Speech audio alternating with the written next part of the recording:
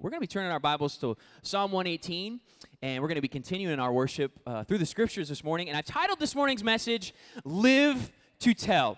Live to Tell. Now, I had you guys turn to Psalm 118, but are any of you in the room kind of like Callie and I? Like, you love to watch some of these, like, murder mysteries, like the real ones, like, like the 48 Hours Mystery, Dateline NBC, hashtag don't watch alone. You know what I'm saying? Like, Callie and I, like, I feel like when we first got married, like, we went through this season where, like, we binge watched all of these shows, right? And it's so interesting because if you've ever watched, like, 48 Hours Mystery on CBS, I feel like I'm giving, like, a shameless plug to CBS right now. Anyway, if you watch this show, there's these really compelling episodes that they call them Live to Tell. Live to Tell episodes. And the content of 48 Hours Mystery, 48 hours is like the best chance or opportunity investigators have of finding someone after someone disappears or goes missing, right? So the whole premise of this show is just built around murder mysteries that have actually happened, real-life events. So it's actually really, really heavy. But they have these episodes called Live to Tell where there's no formal narrator. Because if you're used to the show or you watch like Dateline NBC, there's usually like Keith Morrison, like, on October 2nd, it was a dark, dreary night. You know what I mean? Like, there's usually like this like formal narrator, right? But it's so compelling and so fascinating because on these episodes called Live to Tell, there's no formal narrator, and the narrator actually becomes the person who survived, who was able to live to tell of the events of them being captured or kidnapped, and they're the ones that actually tell of how they escaped and how they actually lived to tell. It's so fascinating, you guys. If you've never seen one of these episodes, it's so interesting. It's so emotionally compelling to just hear the story of how something so horrific happened to somebody, and they literally lived to tell it. And we're looking at Psalm 118 this morning, and it's very interesting because the nature of this very psalm is very similar because it's a survivor's psalm. It's a psalm that is in reflection as God's people are reflecting on surviving battles when they were outnumbered, surviving the odds of literally the cards being stacked against them. And it's very similar in nature. So we're going to read and begin this morning by reading Psalm 118, starting with verses 1 through 16. And then we're going to kind of pull some things out that will hopefully be helpful for us today. But starting with Psalm 118, and it'll be up on the screens for you, with verse 1, it says this. It says, "Give thanks to the Lord, for he is good. His love endures forever. Let Israel say, his love endures forever. Let the house of Aaron say, his love endures forever." Okay, we get the point, right? Verse 4, "Let those who fear the Lord say, his love endures forever. When hard-pressed, I cried to the Lord. He brought me into a spacious place. The Lord is with me. I will not be afraid. What can mere mortals do to me? The Lord is with me. He is my helper. I look in triumph on my enemies. It is better to take refuge in the Lord than to trust in humans." Verse 9, "It is better to take refuge in the Lord than to trust in princes. All the nations surrounded me, but in the name of the Lord I cut them down. They surrounded me on every side, but in the name of the Lord I cut them down. They swarmed around me like bees, but they were consumed as quickly as burning thorns. In the name of the Lord I cut them down. I was pushed back and about to fall, but the Lord helped me. The Lord is my strength and my defense. He has become my salvation. Shouts of joy and victory resound in the tents of the righteous. The Lord's right hand has done mighty things. The Lord's right hand is lifted high. The Lord's right hand has done mighty things." And it's so interesting. I mean, we're going to get kind of to the bread and butter of this, but even up to these first 16 verses, there's so much content, a lot of great verses. We think about verse 1, "Give thanks to the Lord, for he is good. His love endures forever." His love endures forever. Come on, church people, right? Like that sounds familiar, right? "I called, he answered," in verse 5. "I called, you answered, and you came to my rescue." Anybody? Yeah, right? "The Lord is for me. Who can be against me?" Verse 6. "And if our God is for us, then who could ever stop us?" Right? Chris Tomlin in the house, right? Our God, the most popular worship song of all time. That and Oceans are like, if you're a church person, right? "The stone that the builders rejected has now become the cornerstone," right? Verse 22, "Christ alone, cornerstone," right? Are we getting the drift here? "Bless the one who comes in the name of the Lord." This morning, "Bless the Lord, oh my soul," right? So many worship songs have been inspired out of these very verses. It's dense. It's a great psalm. But I think we can kind of glean a little bit from the content. Why? Why time and time again? I'm like being prophetic right now with Hillsong. Like, your next album, I'm just going to say it right now. It's going to come out of Psalm 118, right? But Psalm 118, it goes on, and it says this in verse 17, which will be up on the screen. I love this verse. It says, I will not die, but live. And then as a response, will proclaim what the Lord has done. I want to pray this morning before we continue. Lord, would we just be so moved by your scripture this morning? Would we be moved by your words? Would we understand that this life becomes so much more clearly when we place the lens of your eyes over ours? So, Lord, we just want to see things like you do. We want our hearts to be moved in this place this morning. We don't want to leave this place the same, even as Amy shared during our time of worship. So, Lord, would the worship continue as we worship through your word, and would we be changed forever? Would we be compelled to be people that live lives that you've called us to live? In Jesus' name, everybody says, amen. So we know this. There's this great rescue, and scholars have looked into this, and there's not a specific point, or there's not a specific occasion that biblical scholars can point to of saying, what was this massive occasion that seems to be in reference to in Psalm 118? There was enemies, there was a war, there was a battle. We can kind of grab that from this section of Scripture, but I think the main point that we can glean from it is that they survived. The people of God survived. And it was a survival where the posture that they took afterwards was one of thanksgiving. It's interesting when you watch a show like 48 Hours and one of these specific episodes, that's a live-to-tell type of episode, when somebody survives from a heinous murder, when somebody escapes, when somebody literally lives to tell, they're a survivor. And they approach things a little bit differently. There's a difference in their voice. There's a difference in their demeanor. There's a difference in the way that they live. And this morning, here's what I want us to catch is there's good news for us this morning, because we're survivors.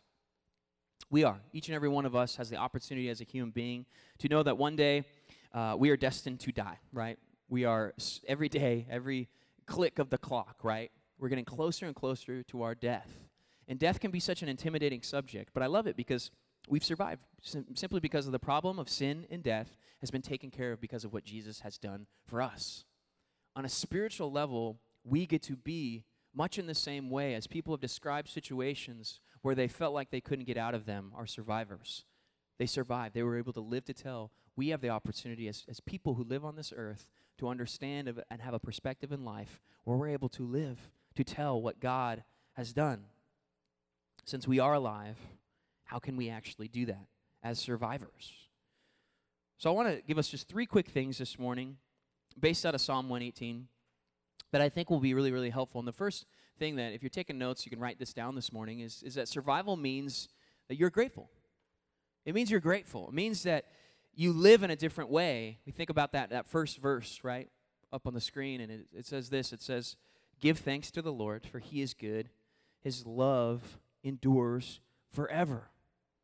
It's so fascinating watching these testimonies and interviews of people that have, survived these, oh my gosh, these horrific experiences. They're retelling it, and you can just tell by the way that they're even telling this story that they live with a new way of life. They're changed people. They've experienced something, and literally they look at life once again through a brand new lens. Up on the screen, 1 Corinthians chapter 15, 57 says this in reference to us in the new covenant, the covenant because of what Jesus has done for us. It says this, as Paul writes to the Corinthian church, he says, but thanks be to God, he gives us the victory through our Lord Jesus Christ. I love that. There's a posture of thanksgiving that we get to take when we reflect on what Jesus has done for us. The devil, he wants to devour our lives. He wants to devour all that we have. He wants to speak lies over us. He wants to devour any hope that we have. He wants to devour our sense of identity and what we were created to do and contribute to the world. He's constantly trying to devour any sense of hope in this world, any sense of moving forward, any sense of purpose. But I love it because Jesus, what did he do? He gave us a way out. We get to be survivors because of what he's done, and we take and are able to take a posture of thanksgiving. I've shared this before, but when I was a little kid, I used to always think about death, and it used to just scare me. You know, have you ever got down and deep and just thought about, like, there's going to be this experience all of us are going to have to face someday. It's called death. And sometimes we want to shy away from those subjects, but man, I don't know what it was in my, like, 7, 8-year-old mind, but my mind would always go down this path of what happens. Is it just like you close your eyes one day and it's just there's nothing? There's blackness. The whole topic of ceasing to exist, man, just created a lot of fear inside me as a young boy.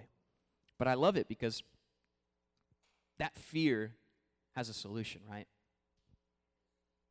His name is Jesus, and I think having that practical fear in my life and understanding that Jesus comes into our life, not by what we've done, not by our efforts, but literally he's already chosen us. It's just a matter of whether we're going to choose to follow him.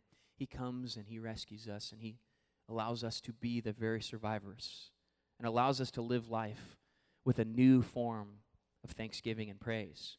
So this morning, how are you giving thanks for being eternally alive? Because we're talking about eternity. We're talking about this life that literally, as the Bible puts into perspective, is just a blip on the radar in terms of the eternal perspective. But how maybe today, how maybe in light of what Jesus has done, are you taking a posture of thanksgiving?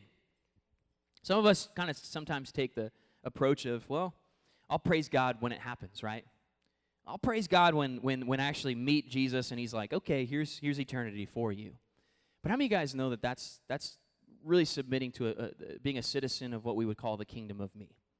That's one where you're saying, well, my life's just kind of about me. I'm in this for the things that Jesus can kind of prove to me. But that's where faith comes in. See, faith allows us in the journey from here into the other side of this life for us to come before the Lord and say, you know what? The kingdom of me is no longer the posture I'm taking as I live this life. But I'm choosing to take and be a part of this thing called the kingdom of God, where my life is no longer my own. And my thanksgiving to God is literally choosing to give my life away on a practical level to those who are distant from God, who don't know the hope, the love, and the power of God in their lives. So how are we being grateful? Because I truly believe this.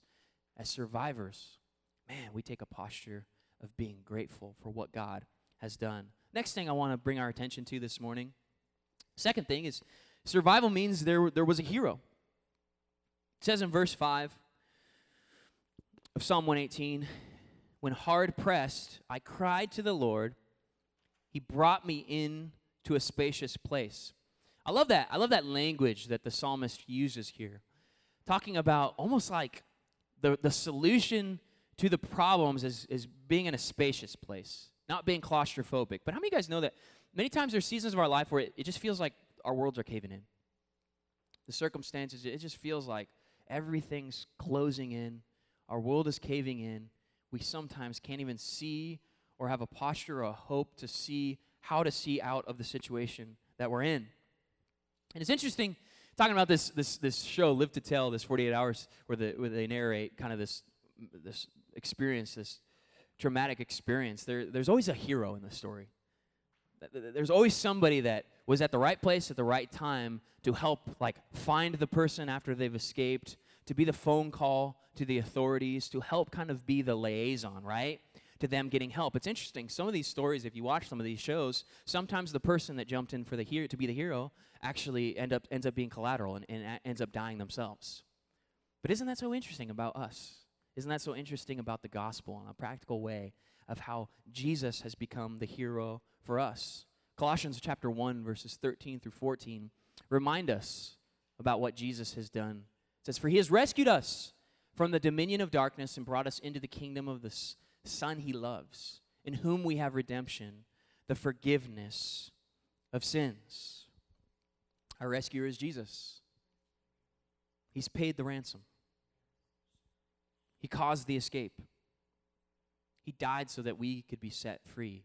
He's the very person. You know, sometimes at the ends of these 48-hour shows, it's like they'll they'll bring, they'll narrate it through, and you get the whole story, and you get the hero, and then they bring the two people back together. There's this reconciliation that happens between the person maybe that hasn't seen the person that they rescued, right? And it's this beautiful moment, you know what I mean? It's like Undercover Boss tears moment, right?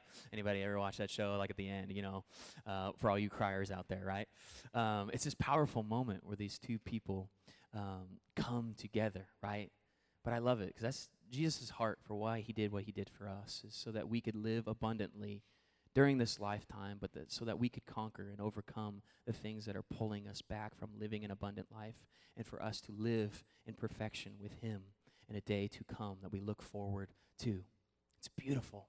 It's beautiful to know that God has promised us his presence, his peace, wherever we're at today, but he's also promised this reconciliation. He's promised us this meeting place. He's promised us a day to come where there will be no more weeping, there will be no more pain.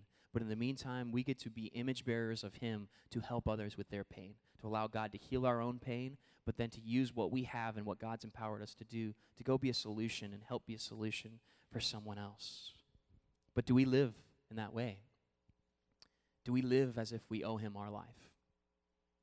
Many times people who've been saved in really practical situations such as these express how they owe their life to the other person. There's something so powerful about that. But if we, in response, maybe in reflecting on what God has done for us, do we live like that? Do we practically lay our lives down for the sake of other people?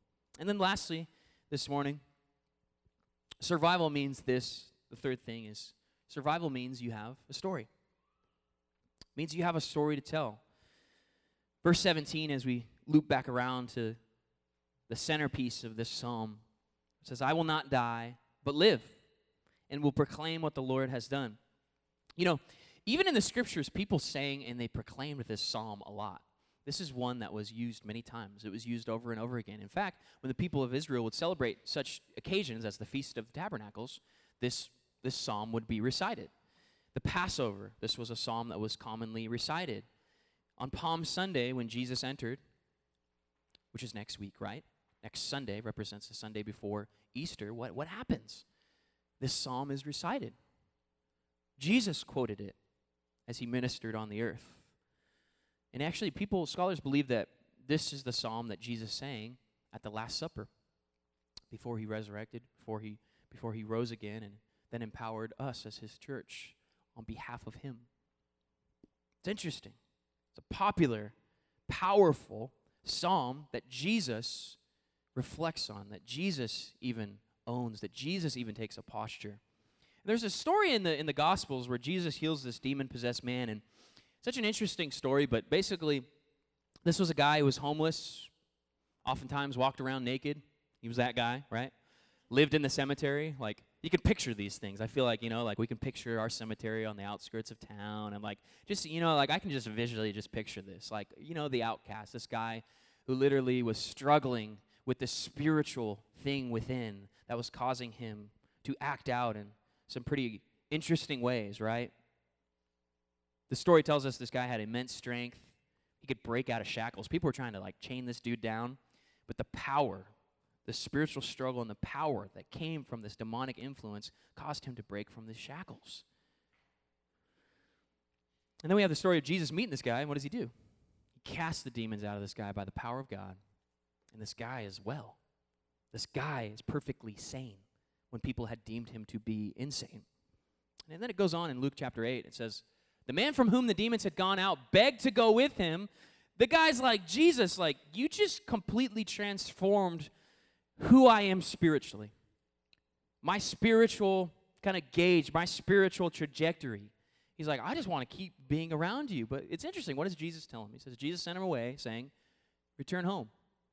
Tell how much God has done for you.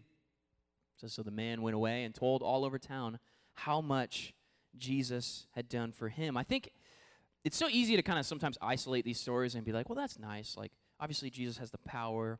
We have the power to be people that lay hands on those who are spiritually sick and see things manifest for the good of that person, right?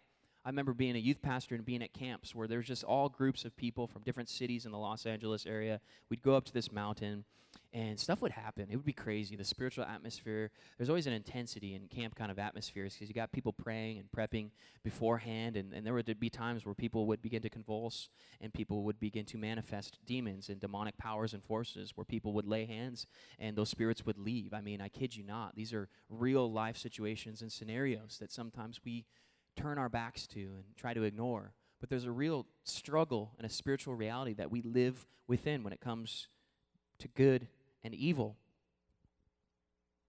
But in dramatic fashion in this story, it's a beautiful illustration for us. It's an illustration of how we as humans are headed towards death because we're spiritually dead. That's just the trajectory because of the outcome of sin and living in a sinful world. But what happens when Jesus intervenes? He intervenes in a way where our spiritual death and deadness becomes one that he brings to life, gives us new life. It's a small story, but it's a commentary for us in terms of who we are spiritually and what happens when Jesus intervenes in our lives. But the outcome becomes an interesting response.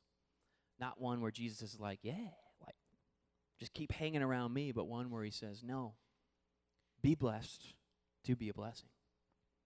Carry what I've done for you and allow it to be a part of your story, because your story is one of power that can break chains on a practical level in people's lives. This morning, what's your story to tell? When it comes to your faith and your faith journey, what story are you telling? Have you reflected maybe? Do you spend time maybe reflecting on the good things that God has done? Have you built a resume or a rap sheet of, man, like, I'm just thankful because I just seen God break in really, really practical ways. And this is a part of my story. And this story brings power into personal situations, at the center of situations where you have circles of influence where you work, in your friendships, sometimes even in your family relationships, right? Man, when God does something so real in your life, it becomes a part of who you are. It becomes a powerful story that God wants to use as spiritual ammunition towards the discouragement that others might be facing. I just believe this. We've survived, not just to be survivors, but God's allowed us to be survivors so that we may thrive. So then we may take what we once had and the story to reflect on and to say, hey, look at the difference of what God has done for me. It's interesting to see even at watching a show like 48 Hours and these Live to Tell episodes, all these people that survive, it's not like they just end up living boring lives. We know what happens with people who experience these types of experiences. They go on and they end up being activists for great things. They end up going on and making a difference of saying, I don't want to let the situation maybe that happened to me, I want to prevent that from happening to somebody else. I want to use the experience that I have to literally be a difference maker in the lives of other people. And it's a ripple effect that causes so many waves. Man, people have to work through the pain and the things, the post-traumatic stress that they've endured by going through and enduring a situation, by being kidnapped, being tried by somebody trying to murder them. I mean, it's just horrible. And you can tell people are obviously walking through it, but they never let that hold them down because their story becomes a bigger one. One where how they're going to end up making the world a better place simply because of this horrible experience of what happened to them. And here's what I'll say. This is how I want to end today, and I want to end it a little bit differently and a little bit practically. I think sometimes when it comes to sharing our faith, that becomes a very intimidating topic. The topic of evangelism is kind of what the church word that's used to describe sharing our faith, right? Telling somebody about the good things that Jesus has done. You may be a person, you're just overwhelmed because you're like, Pastor, like, I don't have like this nice essay in my head that I can just like spit out to my family members or my friends or, but I don't want to ever devalue that each and every one of us have probably had experiences where we've seen God break in a pretty powerful way. Maybe it doesn't, your evangelism or maybe your thrust to tell people about Jesus, it doesn't devalue the fact that Jesus has done big things in your life. So as a church, I think we're in a season right now, a few weeks out from Easter, where we could take some really, really practical next steps. And one of the things that I've really been talking about is the practical next step of inviting people to Easter. And here's the reason that we create such flyers as this that have something for kids and for families to know that they're welcome, and something for people to know, once again, that they're welcome to come join us for Easter at our church, is it's an opportunity to plant a seed. It's an opportunity to tell somebody about Jesus in a really practical way. And I was sharing the stats. We've been sharing the stats a couple weeks ago that they've done studies that in any given year, like somebody who attends church, 2% of churchgoers actually invite their friends to church, which is pretty surprising, right? Because I think it's like the Kitty Genevieve effect. If you've ever studied psychology, there's a story of a woman who was brutally being murdered in her apartment in New York City, and there were so many bystanders that walked by, and they literally said this to themselves. Rather than jumping in and being the hero, they said, oh, somebody else must hear that. Somebody else must actually be helping that. See, as human beings, we naturally take a posture of saying, well, somebody else will do it. And we suffer sometimes in the body of Christ, in the church, with the somebody else is going to do it syndrome, where we're thinking to ourselves, well, probably the person who's a little bit more bold next to me is going to be maybe inviting their friends to church, right? And then what we get boiled down to is 2% of the church actually inviting their friends to be a part of a church service. Isn't that so interesting? I shared a stat too. 60%, I said this last week, 60% of people who actually are invited to church will actually come. And actually, that was the wrong stat. I'm a statistic guy. I'm fascinated by statistics. The 60% that I had in my mind, I was doing some research on social media, so I'll just share the stat where 60% came from in my mind. 60% of women, before they get up out of bed in the morning, check their Facebook before anything else. Isn't that interesting? Isn't that fascinating? I don't mean to put women on blast, because I'll be honest, I've done that before. Come on now. All the guys are like, yeah, okay. Anyway. But here's the fact. Not 60% people would actually come if you invited them. 82%. So this is actually higher. 82% of people would if you actually just invited somebody, said, hey, we would love, if you don't have a home for Easter, if you don't have a place to attend on an Easter Sunday, hey, we'd love to have you, right? And here's, I think, in this conversation of sharing our faith, it's not, like, the cynical side of me is like, well, what are we trying to do here? Are we just trying to, like, build the big service? Are we just trying to fill our seats? Are we just trying to grow our church? No. I just believe that it's an entry point for people into a bigger family. It's an entry point for people to get connected and to hear about a God who loves them so much. To get connected to a loving church family such as this, people that I know and love have the opportunity to lead, to get into this family and have their lives changed forever as we try to figure this thing out and do what it means to live for Jesus. The stats show us 80% of our city is unchurched. So for me, I'm saying until that number hits 0, we got work to do. We got work to do. But the church can't be built on a faithful few. I'll be honest, last week I forgot to take my flyer that was on my seat. And I had like 4 or 5 opportunities when I was just doing, mundane stuff, like ran to the bank, did a deposit, went and got coffee one morning because I'm like, okay, the Sacred Grounds Coffee moved to this new place. I want to go check it out, right? There was like so many opportunities where it was like, dang it, I wish I had this. So this week, I want us to be more intentional. I want us to make up for maybe some of the unintentionality, because I'll say this, Pastor did a bad job last week. So on each and every one of our seats, there's 3 of these. There's 3 invite cards, and I just want to encourage us to just get really practical about this and to take this serious. What would happen if we decided to step out, kind of engage our evangelism muscles, and over the next couple weeks, just make it a point to invite 3 people to our Easter services, right? Begin to engage with the fact that God has done so many great things for us. We live to tell. And sometimes that's a difficult muscle to engage in. But it's an entry point. It's an entry point for us to plant a seed in somebody else's heart for something possibly to blossom that reflects the goodness of God and the plans that God has for this city that he loves so much. Amen? So here's what's going to happen. I'm going to pray, and then the worship team's going to come up, and they're going to just play a little bit, but I just want us to use this as a space of reflection as kind of we respond this morning, of taking some time. Each and every one of you should have about 3 of these on your seat, and just to pray over these. Maybe for some of you, you'll have some names of people in mind that you're just going to commit yourself, and you're going to write the name down on the card.